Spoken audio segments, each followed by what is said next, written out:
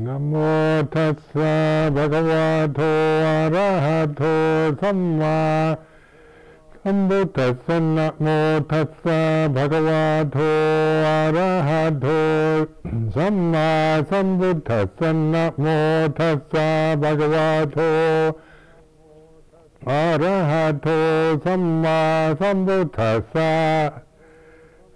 Aparuta de sangamatasa taura ye sodavanta banunjantu satang.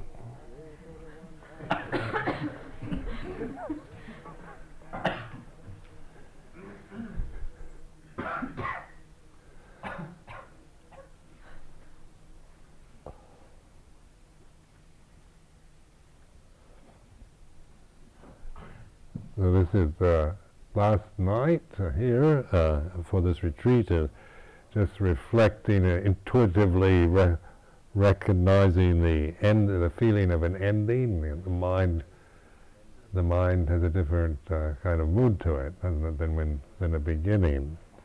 Just to keep noticing, paying attention to the experience of life. Helps us to develop wisdom in regards to experience. So, it's like in understanding cessation or death or the ending of things. We don't, like, to understand death, you don't need to wait till your physical body dies, but to begin to notice how things end in your mind, or the rising, the ceasing, and the ending when something has ended. And then not as an analysis, but as an intuition, or the mind embracing that particular experience.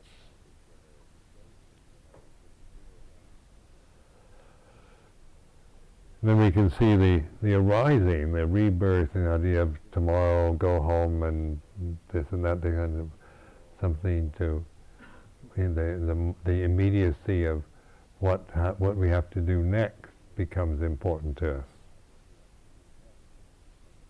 There's nothing wrong with this, but just noticing this non-judgmental awareness, mindfulness.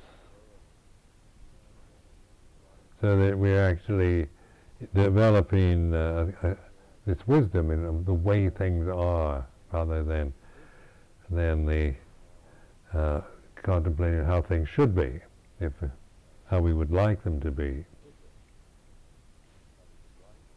And this is also very helpful in just dealing with emotional problems and family problems and relationship problems, because as we begin to just understand the feeling of it, the way it is, rather than making a problem or thinking it shouldn't be this way, just to trust more in that paying attention rather than in taking a position and always trying to say, feel you have to do something to make things better, or feel guilty when things get worse.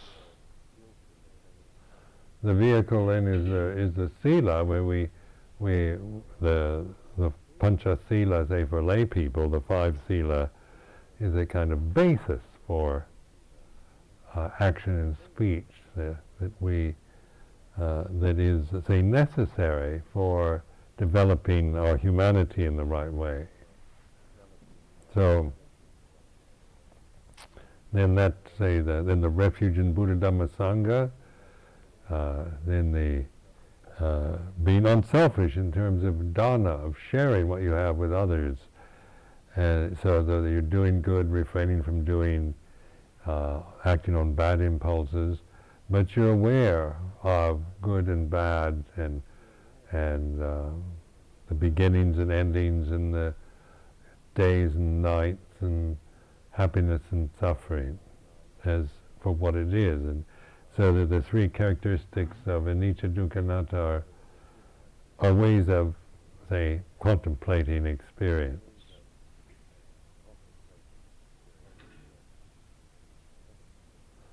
And then this we apply to the life, to the daily life until we die.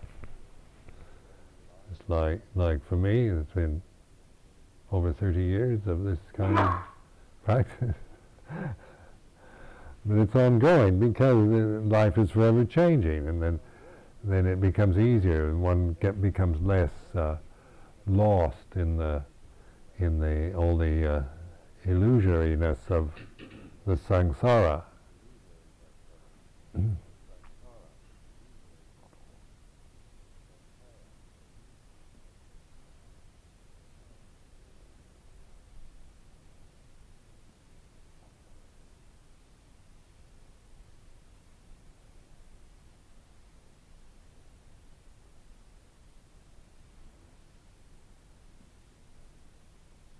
So, if you have any questions, you can, or anything you want me to talk about.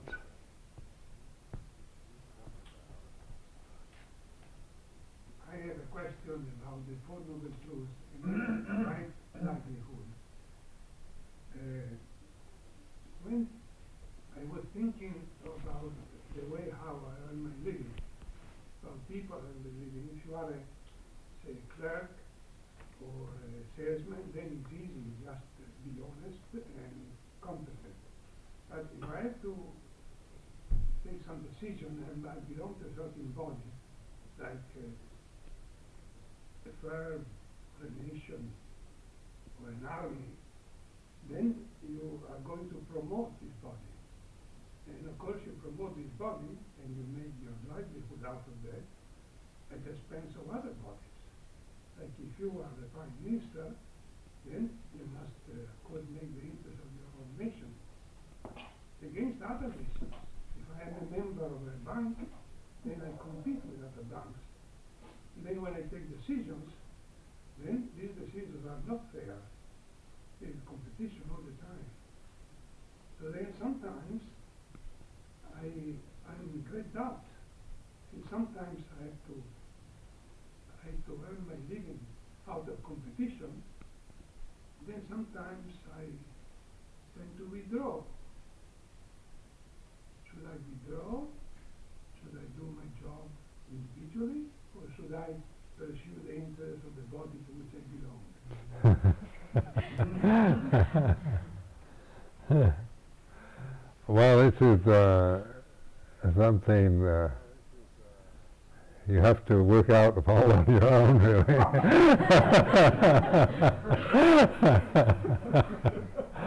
You have to, trust yourself in what you feel is appropriate. Because in anything, there's always a certain. Some people get too concerned to the point where they couldn't possibly do anything, because it would involve something you could maybe think is not wholesome. But make your intention to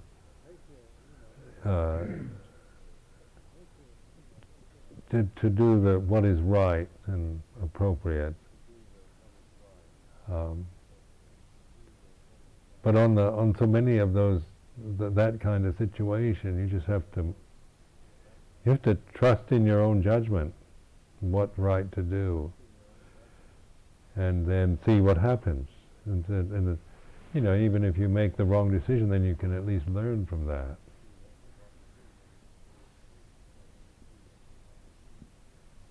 Like for instance, a friend of mine was a teacher in a public school, boys' school, and he didn't particularly agree with the way they ran the school, and it was quite critical of it, and the dilemma whether he should continue in a system he didn't feel was good, or protest and leave.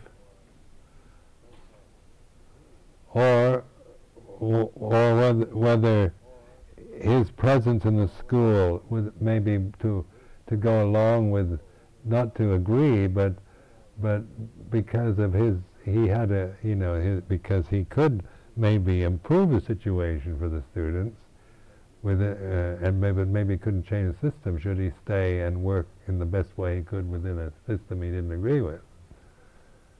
And so these are things you have to know. Whether you can, what you figure out for yourself really.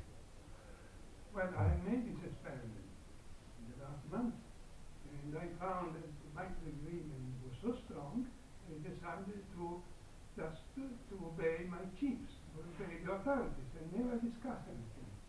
We never bring into light my opposition. It was too radical. And that is a good experiment, because that brought great relief for me.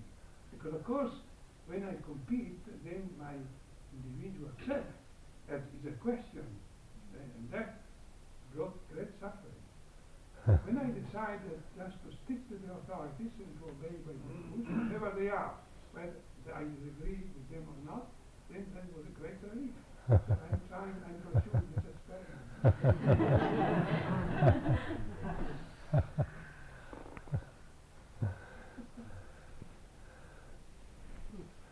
Like we have to, like in the Vinaya for monks, if we think there's this rule that if you're, that monks aren't supposed to touch women, and so that, and then they have this rule as so that if your mother falls in the river, the best you can do is take off your robe and throw it to her and hope she'll grab it, and then you can kind of tow her in. So I remember feeling quite repelled by this rule when I was younger, and thinking that, what a inhuman and stupid thing that is, because I couldn't imagine, just letting your mother drown so you could keep this rule.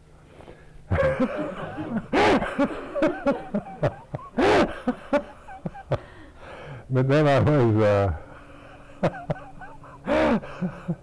but then that was a kind of logic that I realized the Buddha didn't use. That it was much more of a like rules for developing mindfulness rather than the kind of commandments or imperatives that and then you realize that if you want to put it still in the category of rules, then you could say, if you touch a woman with lust, then that's a severe offense. But if you, but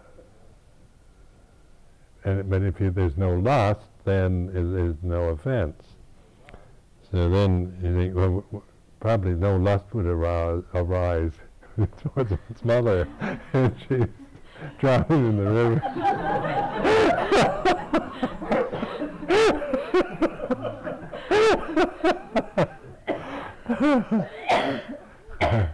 Another one is they used to ask the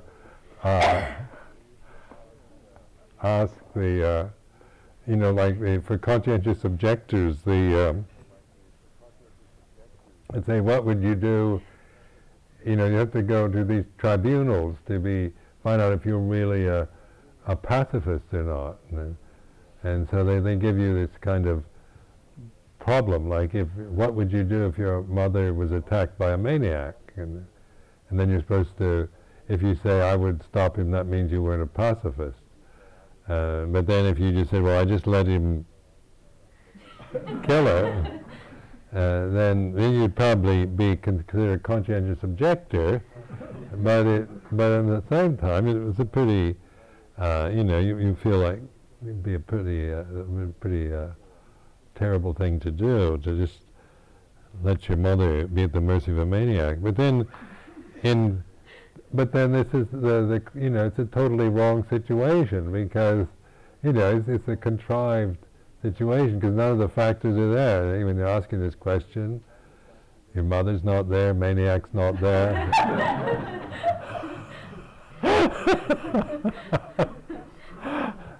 And then you could say, what would you do if your mother attacked a maniac?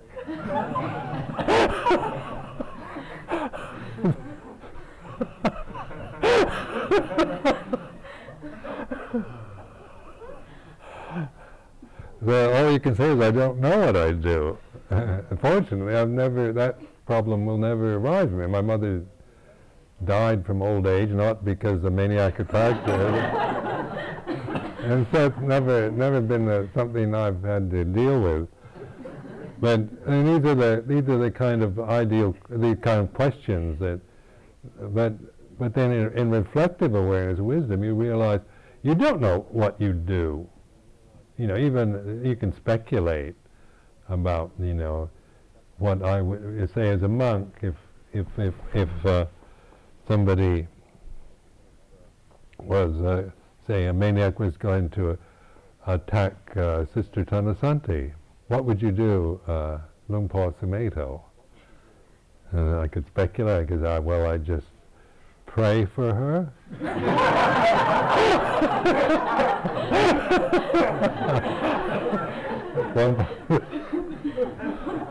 I could ask Nana Bharatilo to do something. Or maybe she could, she's a pretty clever lady, she could probably handle him. Or there might be all kinds of possibilities, because in a situation you don't know, the ceiling might fall in, or the maniac might have a heart attack, or whatever. It's all, uncertain. So all you know is you don't know. And then they say, but you're non-violent. You couldn't stop this maniac. But then that's not the point. In the situation, you respond, whatever the intuitive thing, you have to go by intuition in those moments, rather than a set plan. So I trust that if I'm being mindful, then I would know how to respond to that situation in the right way. The point is that the whole thing is to develop this awareness, to where then your ability to respond to a specific or extreme situation is you would trust, even though it might not be in accord with all the kind of tradition that you're from. You have to trust in the intuitive experience of that particular instant. And that's the point of being mindful and training, and the rules in the first place is to develop this awareness and this and the spontaneity that comes from that, rather than be someone who's waiting to figure out, what do I do if this maniac attacks Sister Tanasanti, in the Vinaya Tripitaka, what chapter, what verse?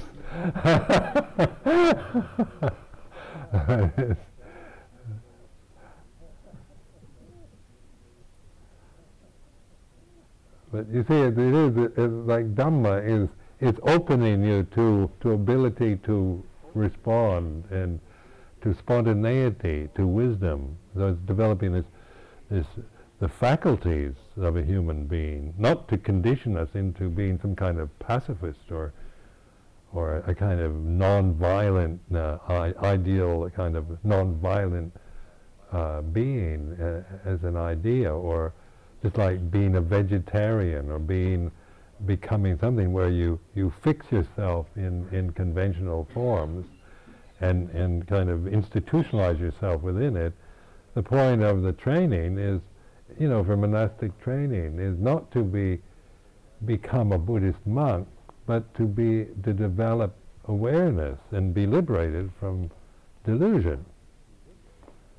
So, then, you can, some people just become Buddhist monks or Buddhist nuns. I mean, they don't internalize, they don't develop the meditation, They merely adopt the form. So then you become what they call institutionalized through it, through a convention.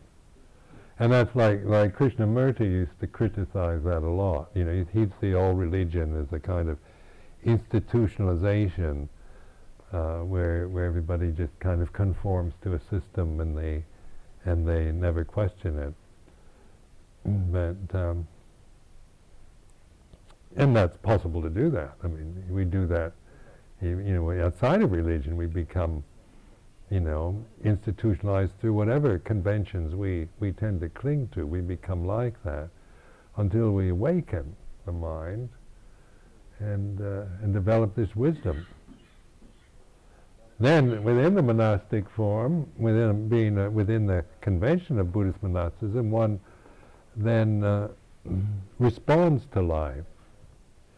And exactly what the responses are in extreme situations, I don't know. I wait until those things happen, and I trust my intuition and instincts.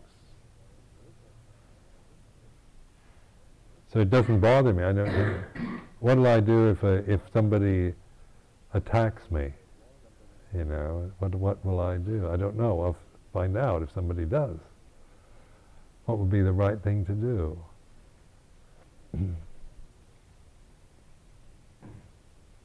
Because you more and more trust yourself, you know, in the terms of this spacious mind that in which you know then the different influencing factors are operating together. Where, say, in a kind of preconceived, like with maniac attacking your mother, you're in some kind of room with a group of people who want to, you know, putting you to a test to find out if you're a real conscientious objector, and then they give you this thing, and it's, you know, it's pretty, you know, they're using really fraught terms like mother and maniac. You know, those are highly charged perceptions.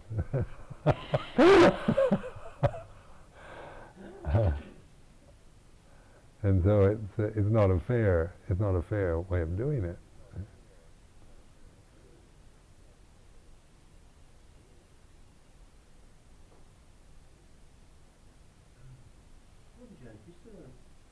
Is there in the Thai tradition a role, apart from lay supporters and so on, is there any further role or tradition of lay people in any other sort of developed way in terms of Buddhism, as there is to some extent, or was in China and perhaps in the Mahayana traditions a bit?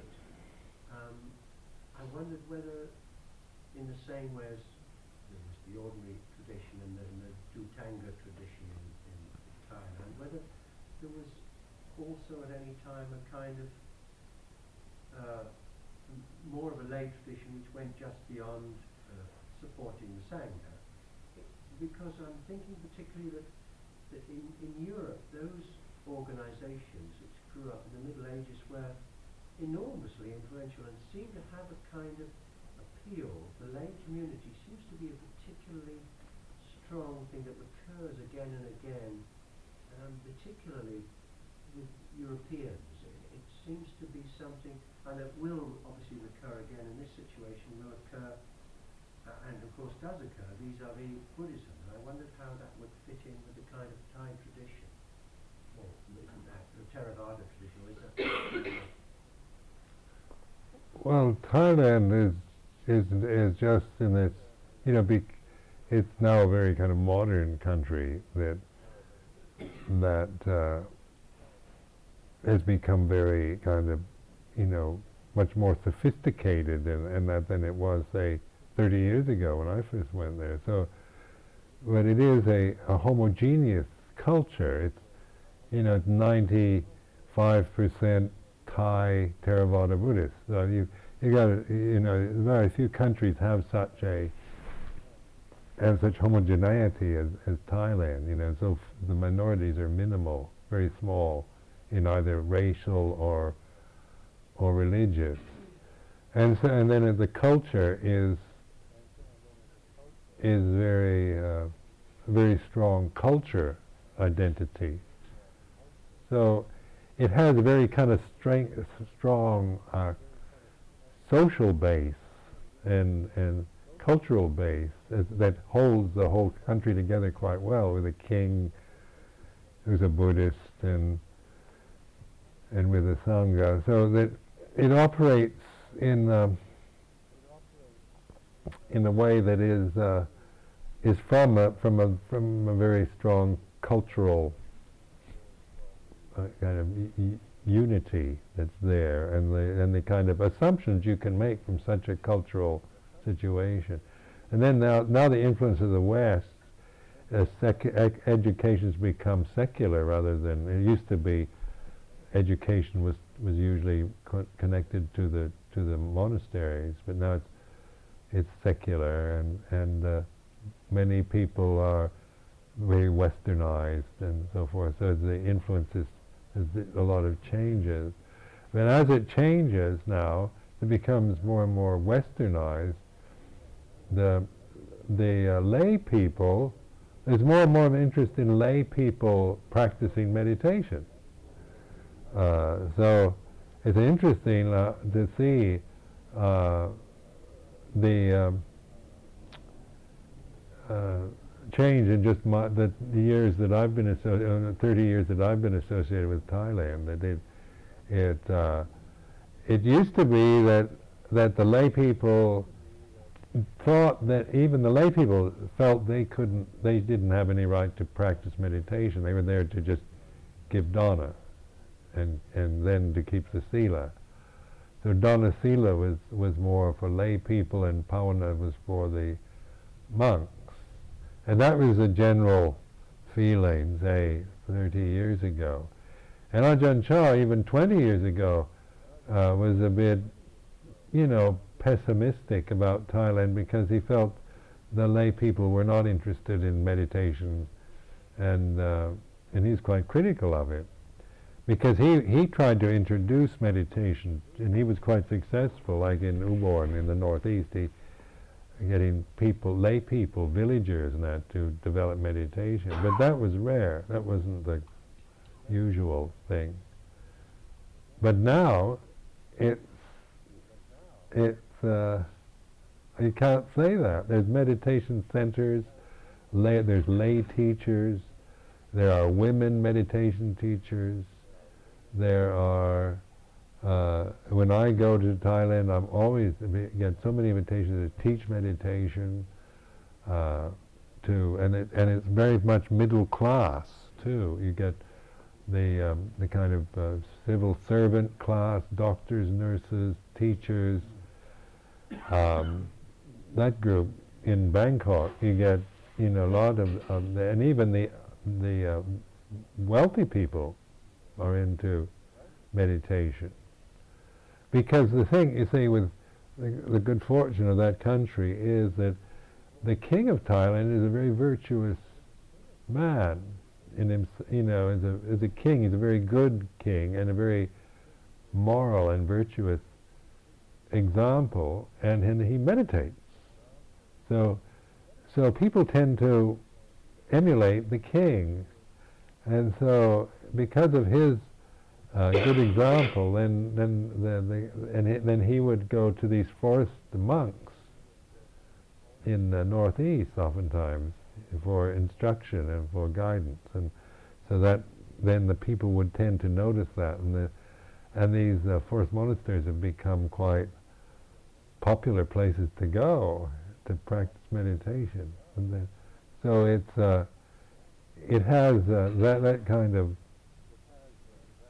there's a growing demand and interest among people or lay people to develop meditation. Now they have, when I was in Bangkok last February, I was invited to a place. This man that has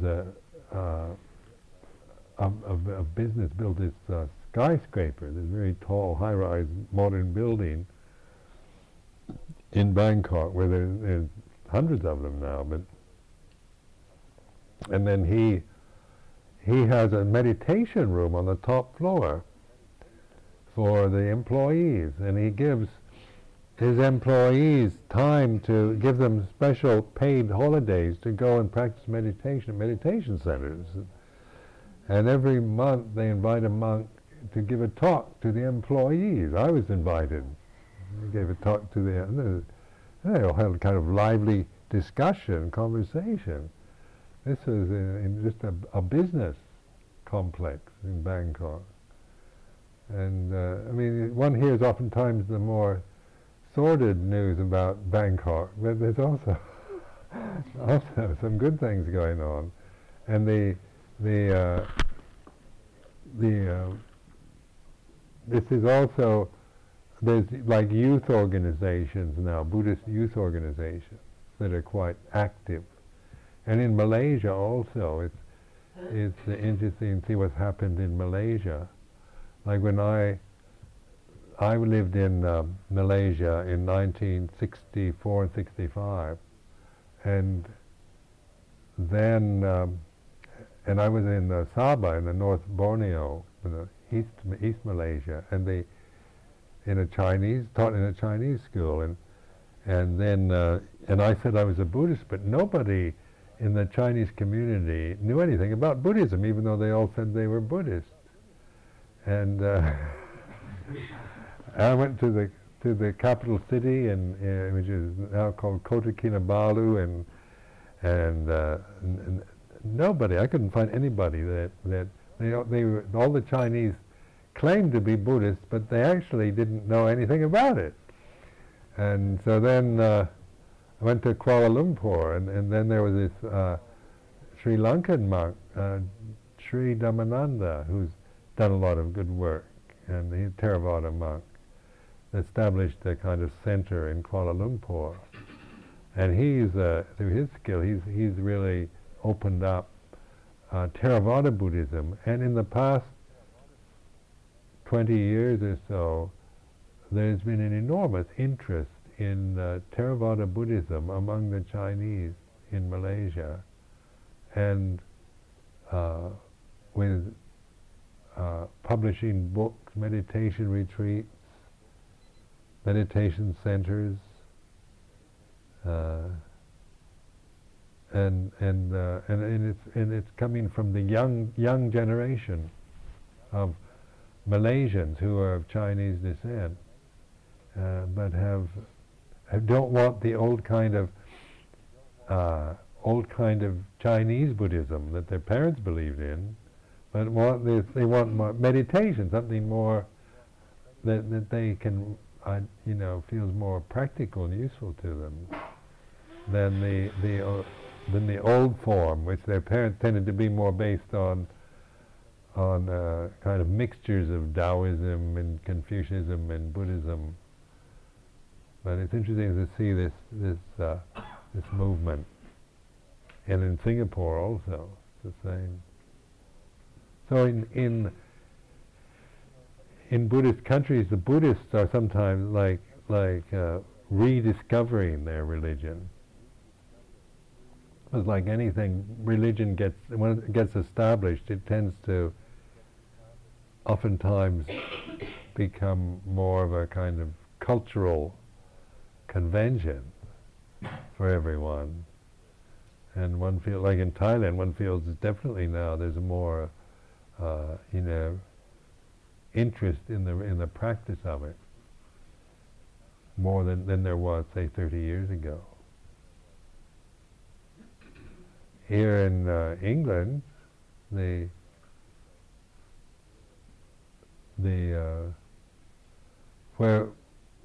because here in England the Buddhism is from all directions. It's there's no dominant form of Buddhism here in Britain. So I mean, there's every kind of Buddhism. Yeah. So it's like you can just take your choice, whatever you feel like, you can go that way. But because there's no dominant group, then and then the monastic sangha, this is still relatively a new thing, and whether that really takes root or not, who knows?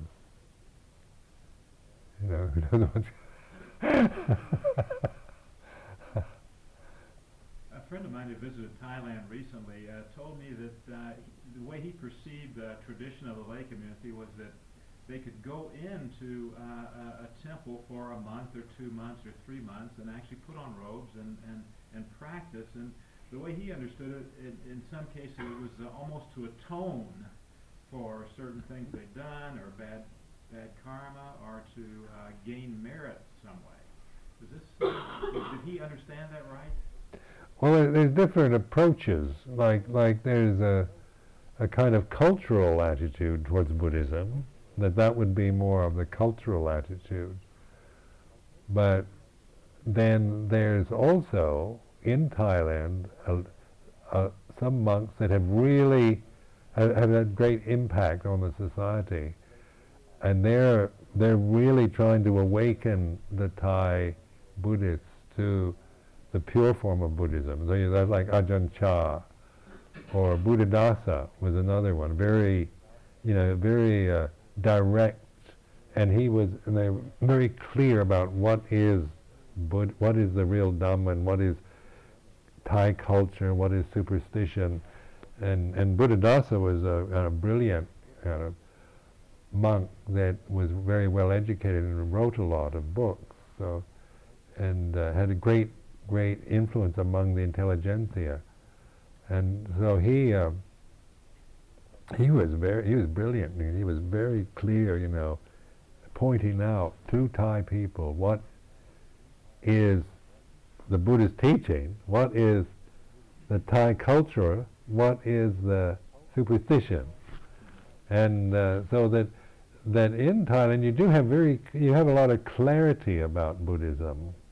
I mean, in some, when you really look, you get like that kind of Buddhism that we were taught through Ajahn Chah. It's the really pure form. It's very direct, uncluttered with things, and very practical. And so that was, that's one reason why some Western people gravitated to that, because of it. It was a real clear, uncluttered style that Ajahn Chah used. And he was also very clear, educating the Thai so that they really knew what is just superstition from the old animistic beliefs, or from Brahmanistic influences, or just superstition that is gathered around Buddhism, and what is the real practice. Ajahn Chah was really, he's pretty brutal in the way he'd really, people come and want all kinds of magical charms, and he just, really, let them have it. Wouldn't put up with it.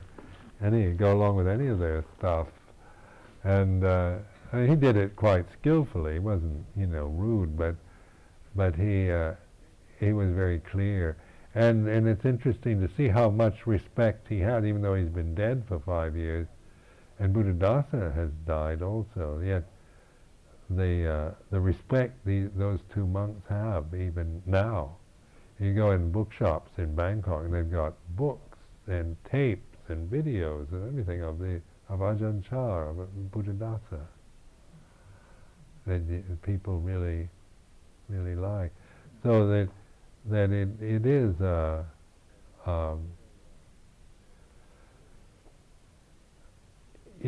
idea is that a man should ordain before they get married, but a temporary ordination. So in Thailand they're pretty easy about ordaining people, monks, and it becomes more of a custom. And so, but then Tenjokun Panyananda, the monk that was here just a couple of weeks ago, he tried to upgrade this custom of temporary ordination in his own monastery, so that he tries to provide a kind of training program for people who have temporary ordinations, so that they get good training in the academic side and the practice side, rather than just ordaining and kind of putting in time, wearing a robe for a few weeks and then disrobing, just to say you've been a monk, which some of them do. This Tenjokun Panyananda would try to set up something that would be more educative and useful, and so that they wouldn't just be going through the motions. Also, do you know the background of a successful drug rehabilitation center that was supposedly outside of Bangkok that was run by a Buddhist monk? Drug rehab programs in the States have been not very successful. They have a high rate of recidivism. And I just wondered, supposedly this was a very, very successful program. Yeah, it's famous.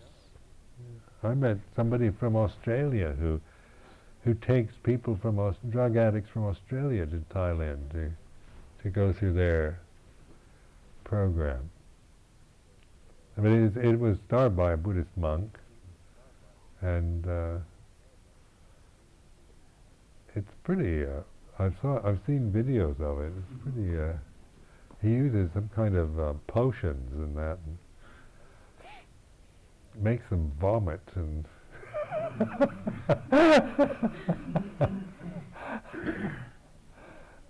but it seems to work. He's had but also he also being a monk and also working with Thai Buddhists, there's a level of faith there too, that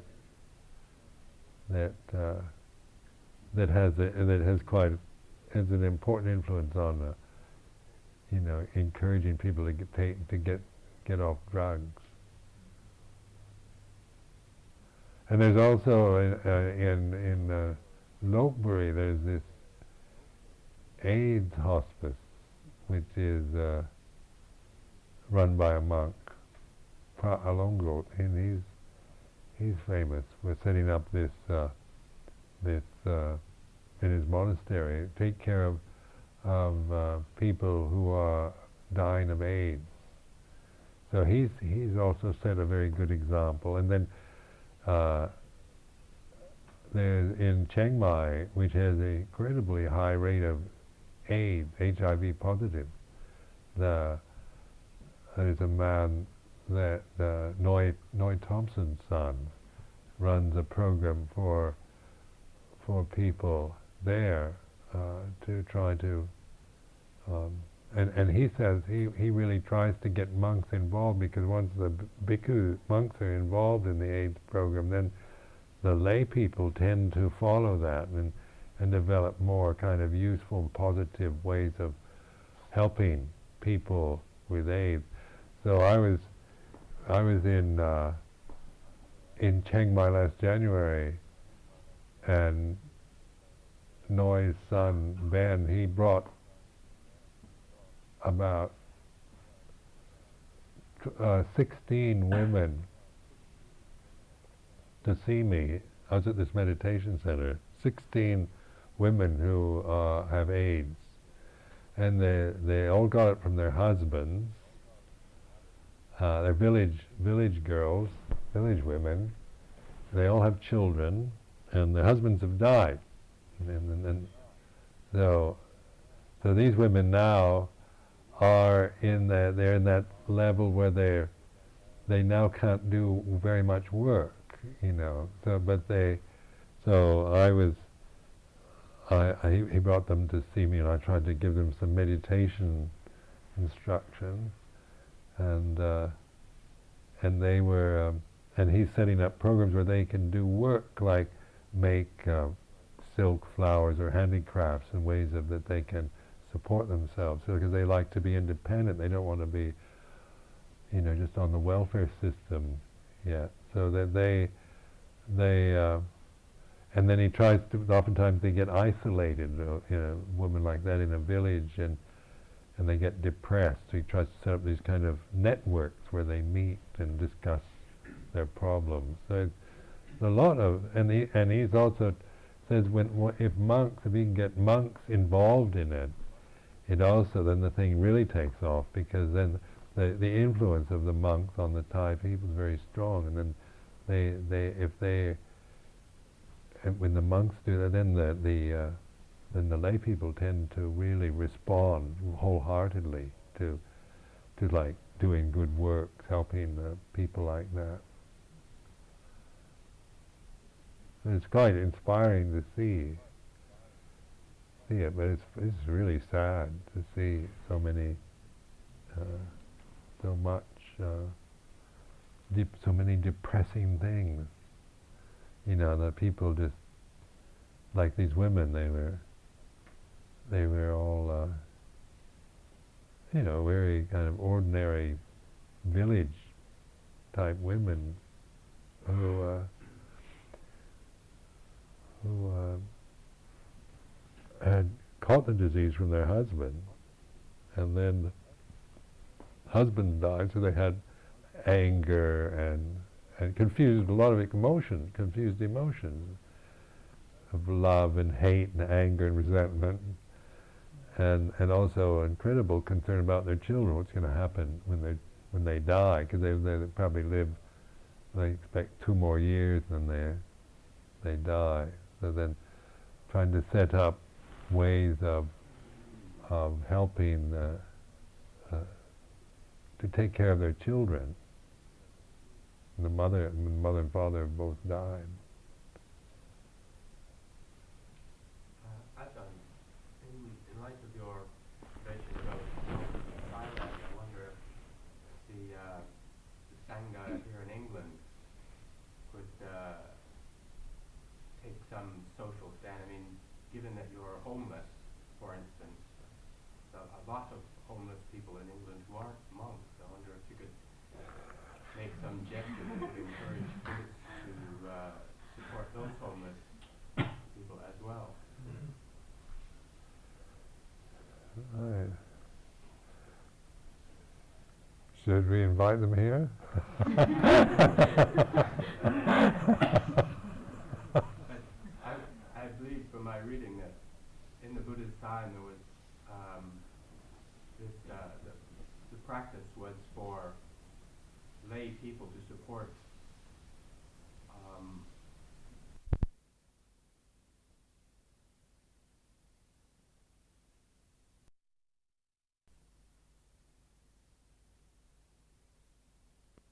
a whole spectrum of wandering ascetics. I mean, it wasn't. I believe there's sutta passages where the Buddha advises people not his Buddhist supporters, the Dharma supporters, not to support his monks alone, but to support other ascetics and wanderers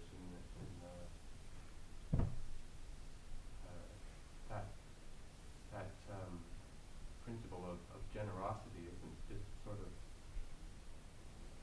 sectioned out. Right, but here, like one does have so much welfare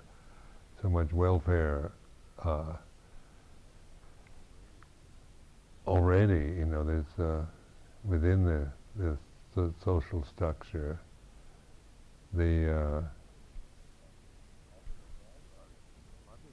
I've been invited. I've been to go to some of these shelters for the homeless in London. Somebody I know has offered to take me to meet them, and a lot of young people who live out on the streets.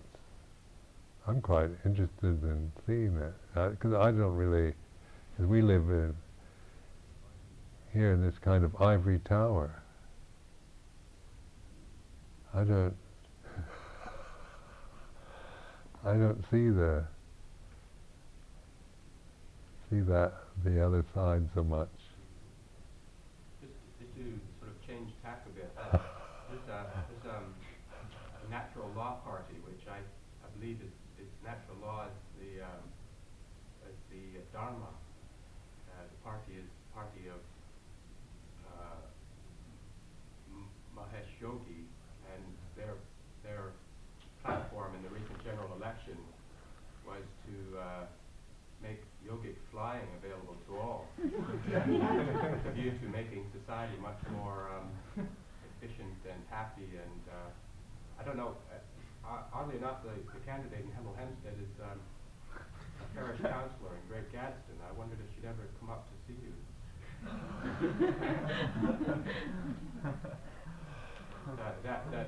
Idea Would she fly up or what? Big advocate for yogic flying. Do you take the view that meditating has beneficial effects throughout society? Yeah. Well, they've developed that very kind of scientifically, haven't they? The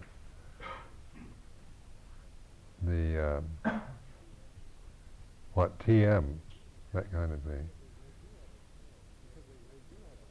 Because they do have a point, they do realize that once you move in the mind into a meditative state, that there's tremendous power there of change in a good way. And it breaks down a lot of the negativity that people get stuck into. So that, like here in Western Europe, you feel there's an incredible amount of negativity in the population. There's a lot of depression, a lot of despair, and so that a lot of cynicism and fear, and things like that, and it's so that this negativity is something that influences the decisions made by governments and for both political and economic reasons. And once you start developing a mind where you get out of that negative position, then there is more possibilities, more options, more hope for using wisdom and developing more skillful ways of running a society. Then rather than just having a revolution and like they used to, which is a very negative thing, to have a revolution and kill off the old ones and put in new ones. But the Mahesh Yogi style and is very good, seems to be. And then all forms of meditative spiritual development and meditation, is supporting a more skillful human development. Because we really need to, you can see, just like on this retreat, if you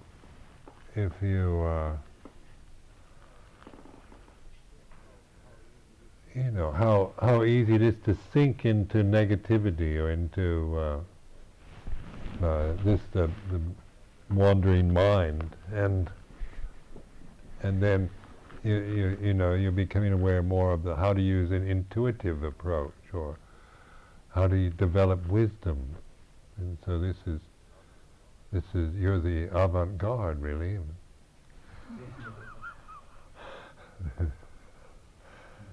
This is the potential, the possibility, where we begin to, where we can see it for ourselves, as rather than just adopting some religious teaching and trying to convert everybody into a new religious form. Actually, to me that would not solve the problem, but because then you get into you're emphasizing the conventional approach too much, where, like what you've been doing the past 2 weeks, is really working with the mind, where you're beginning to understand how the mind works and where you get deluded and how things arise and how to sustain attention, how to find that place of attention and how to sustain that attention, how to let go of the causes of suffering and so forth. That's very, there's very, there's hope for humanity when you realize the potential that's in all of us. On a similar vein to the right livelihood and social action, the more we practice, samsara seems to get worse. Samsara doesn't get better, it seems to get worse. The more you practice, well, in my opinion. I'm famous for my humility. And you've got people who are sort of very socially active Buddhists. And if you're living, like you say, you go to a retreat and you're the avant-garde. And they say, well, this is just escapist enlightenment stuff, you should be out there on the barricade. And then, on the other hand, you've got sort of friends, a woman said to me once, you Buddhists, all you ever do is talk about suffering and meditate. So, really, it's a very difficult position to be in because you get attacked by both sides when you take the practice. But do you think it's really ever going to be a situation where you can get samsara right? Well, samsara is never going to be right.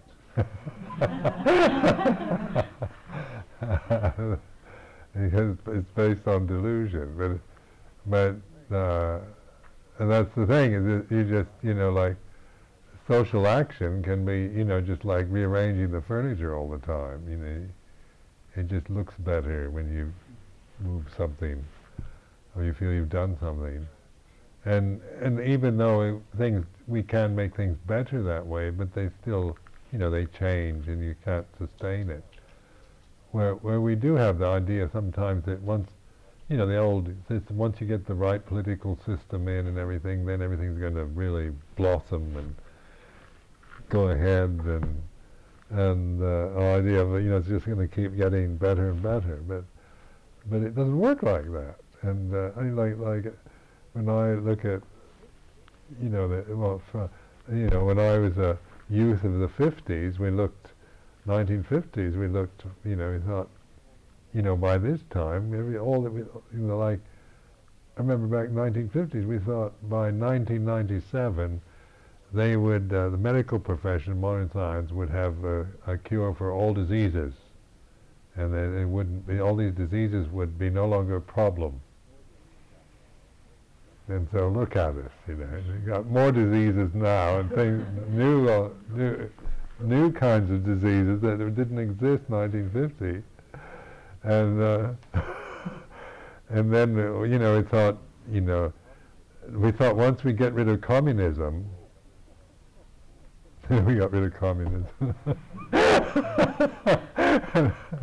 And if you could get everybody in to become democratic, and everybody's now saying they're democratic and in a free market style and so forth, but it's endless.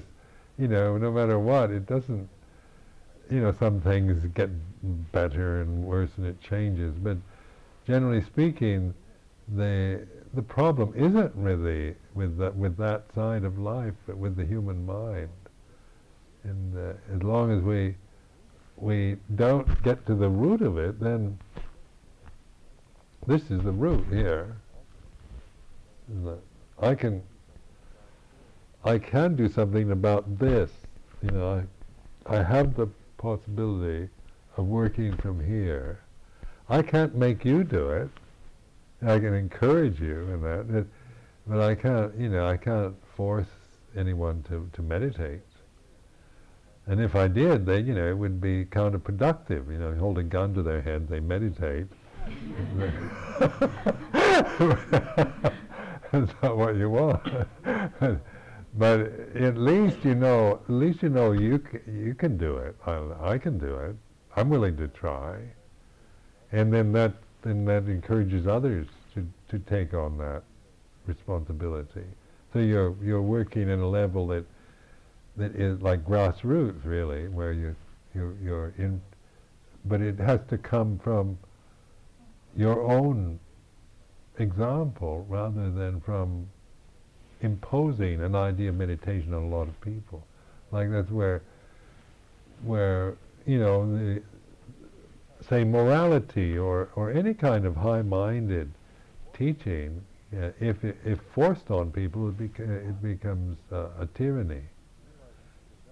So you're realizing to develop human beings, you can't, when you force them to be good through making them frightened of being bad and punishing them when they're bad and rewarding them for being good, then you get a level of obedience up, but you don't get integrity, you don't get enlightenment, you don't get wisdom through that.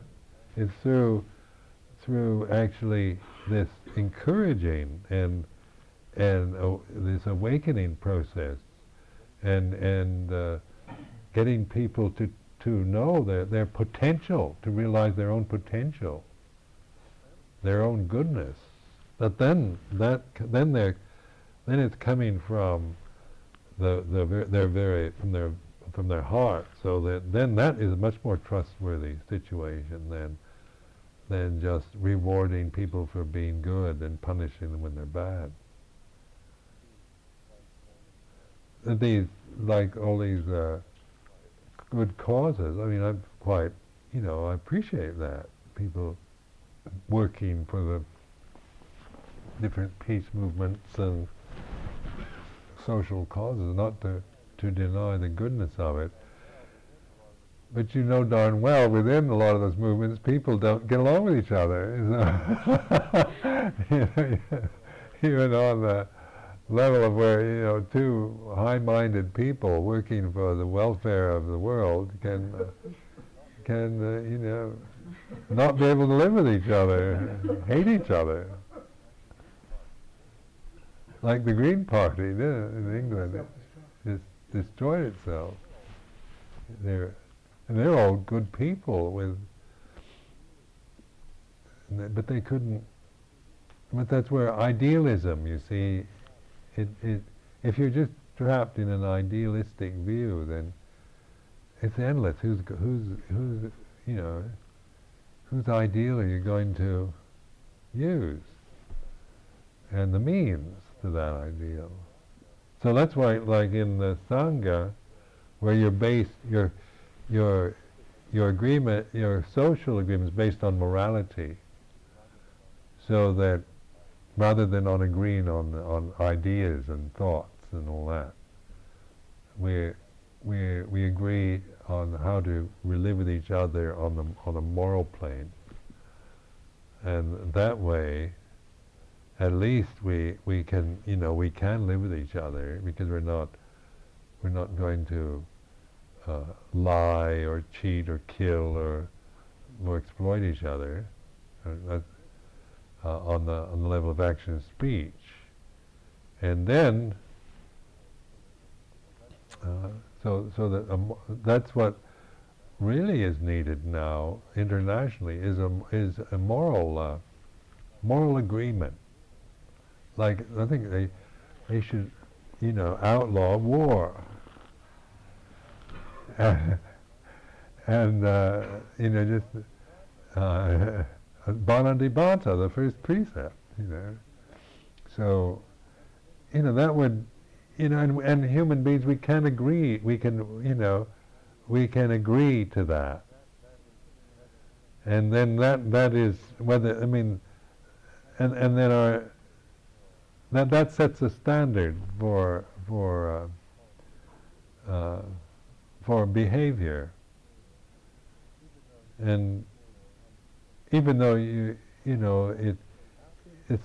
wars will probably still happen, at least you're establishing a moral standard that internationally you're you can point to, rather than just power struggling, and that goes on now, endless power struggling and politicking and corrupt ways of handling a situation to get the power of in a country. Because the determined morality has,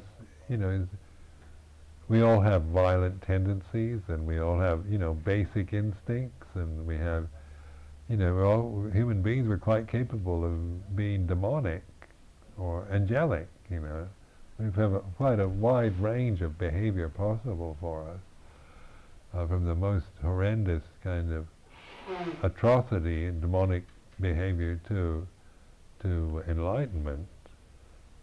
And then morality at least provides a common ground for what is, that encourages us to rise up to take that moral responsibility. And you can see in the society, like in just noticing, like in third world countries, or even here in Britain, where you have a lot of unemployment. If you, like with men and that, if you don't channel male energy towards something good or something noble or virtuous, then male energy easily becomes destructive. So you get gangs of boys, and they're usually quite destructive. Because with men, they need to have something higher than just strength and power. They need to have some kind of noble goal for their lives. Otherwise, we tend to get caught into just like brutality or power. We love power. We love when we can easily become violent and destructive beings. But so a society that just leaves boys to run wild on the streets, what are you going to get? You're going to get, criminals and drug addicts and destructive people, because you're not taking that energy and guiding it towards something that for the benefit of the individual as well as the society.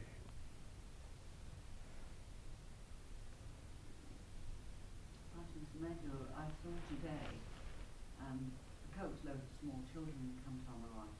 They obviously came to learn something about Buddhism, I expect. How soon would you introduce meditation to children here, for instance? Is it better to begin very early or wait till they're adolescents?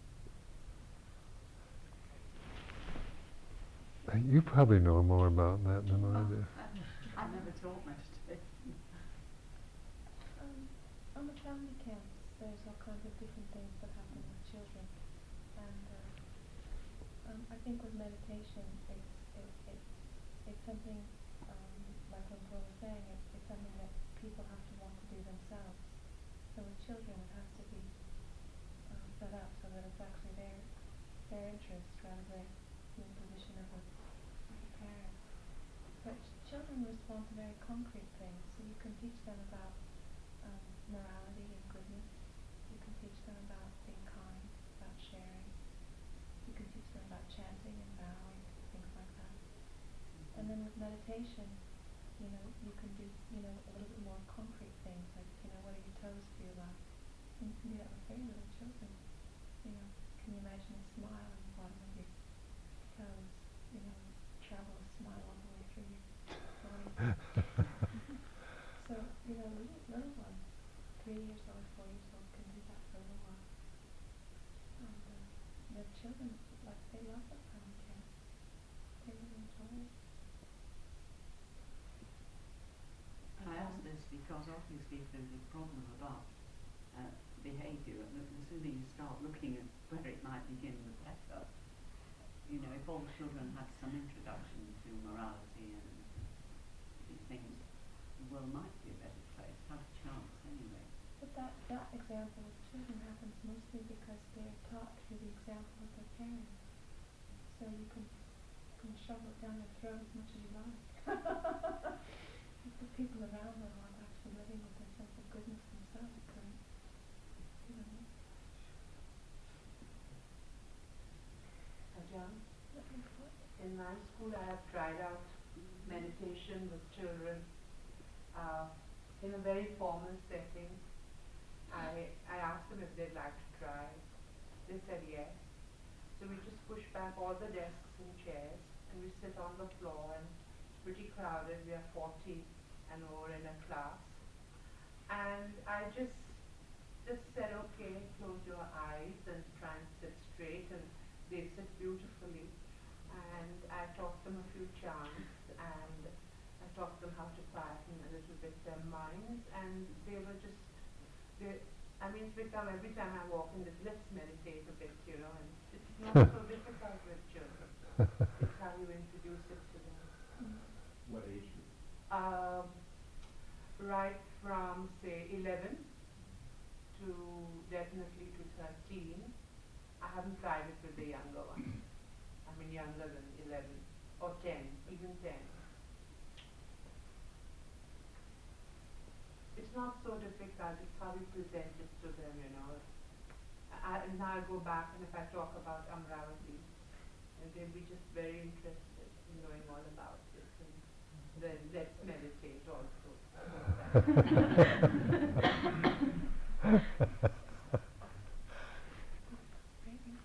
Oh, okay. Yeah. Answer already? So what you